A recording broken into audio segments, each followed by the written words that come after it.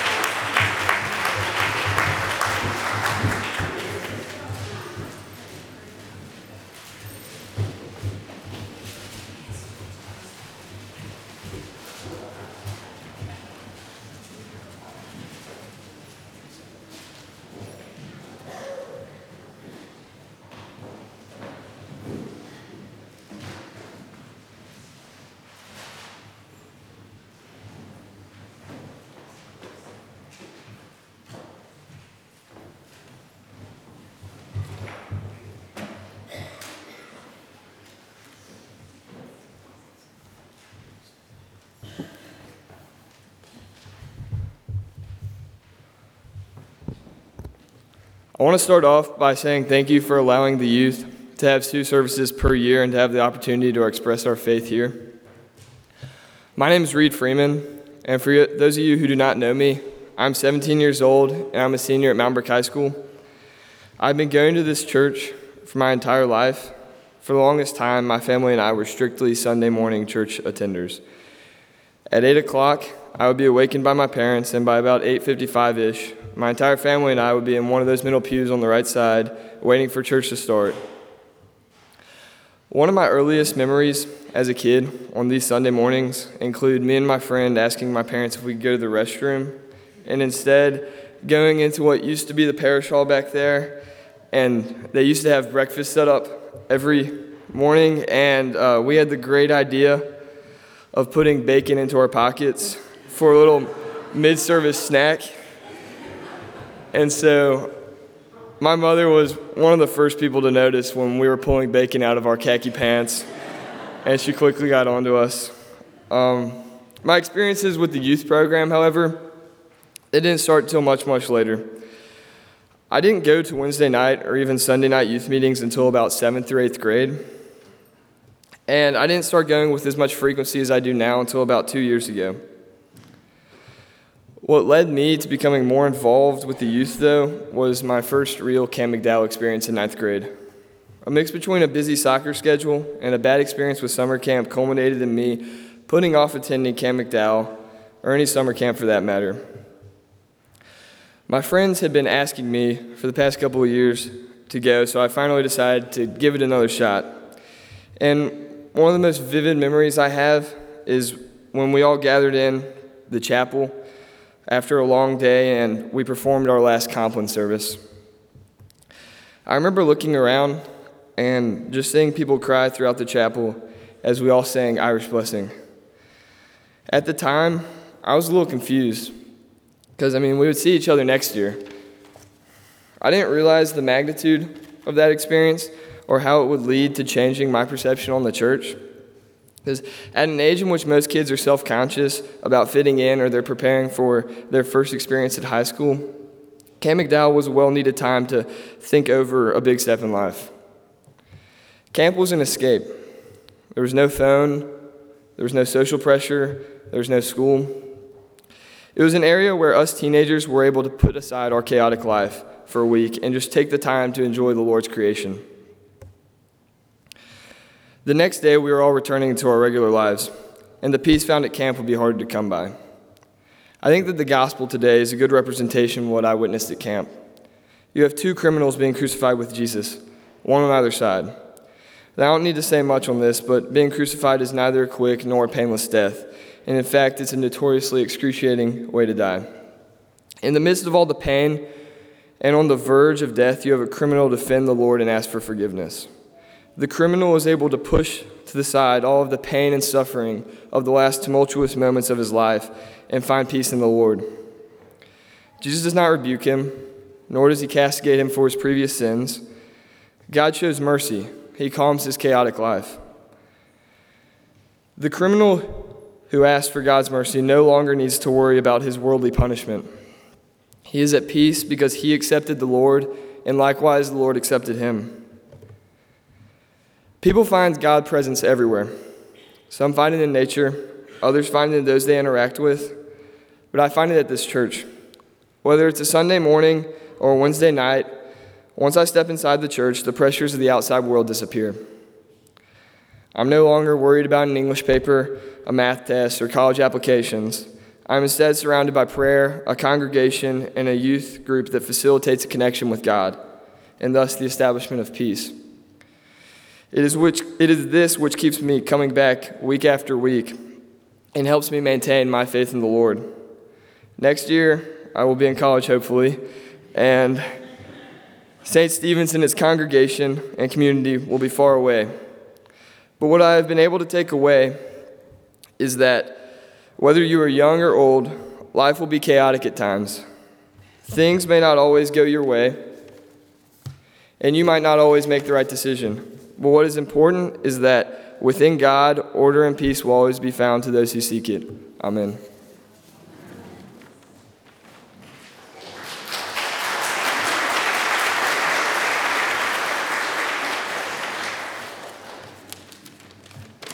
Good morning. Happy Youth Sunday. My name is Mark Waller, and I'm a senior at Mount Brook High School. Go Spartans. I've been attending St. Stephen's for the entirety of my ever-so-average life.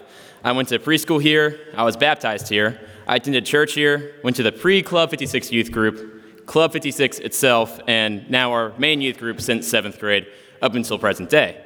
But don't be fooled. My mother still instilled at least a seed of Catholic guilt in me, regardless of my Episcopalian upbringing. Thanks, Mom. This youth group has meant so much to me over the years. Even if I'm in for a rough week, I know I can look forward to Wednesday and Sunday nights. St. Stephen's really has bestowed upon me a collection of lifelong friendships. To me, friendships are inexplicably stronger when grounded in Christ, and these bonds are abundant in the youth group here. We're loud, we're vibrant, and we're colorful, which is why I applaud whomever approved the youth to interpret a gospel reading of such nature today. Questioning faith in the face of an inevitably brutal death on the cross, that is perfect for the youth. I'm sure they'll come up with a reasonable explanation and a wonderfully appropriate skit. But truly, I think I speak on behalf of all the youth saying this, but I really do appreciate the stock this church takes in our youth group. I think it's really special. The gospel today is, oddly enough, a very relatable one, especially for us young people. We see that as Jesus was crucified, 2 other prisoners hung with him. While the Romans mocked Jesus, one prisoner falls into ridiculing him, while the other speaks independently and with trust in Jesus. The second prisoner ignores the opinions of the crowd and exhibits patience, understanding, and faith. The second prisoner is far from perfect, but is obviously shown as a righteous figure when all is said and done, a perfectly achievable goal for us. We often think of Jesus as an example, and while I do not refute that, Scripture conveys a multitude of mundane figures that are virtuous because of their faith, not evil because of their sin. I think a lot of us in junior high and high school struggle with the idea of perfection. We tend to believe that making mistakes is detrimental, while Scripture says otherwise. Teenagers forget that mercy exists, and we struggle to embrace our imperfections like the second prisoner did. Self-acceptance is a great tenet of Christianity, and EYC fosters that type of independence by building faith and individuality. That can come out in the clothes we wear, how we treat our peers, or how we approach religion as a whole.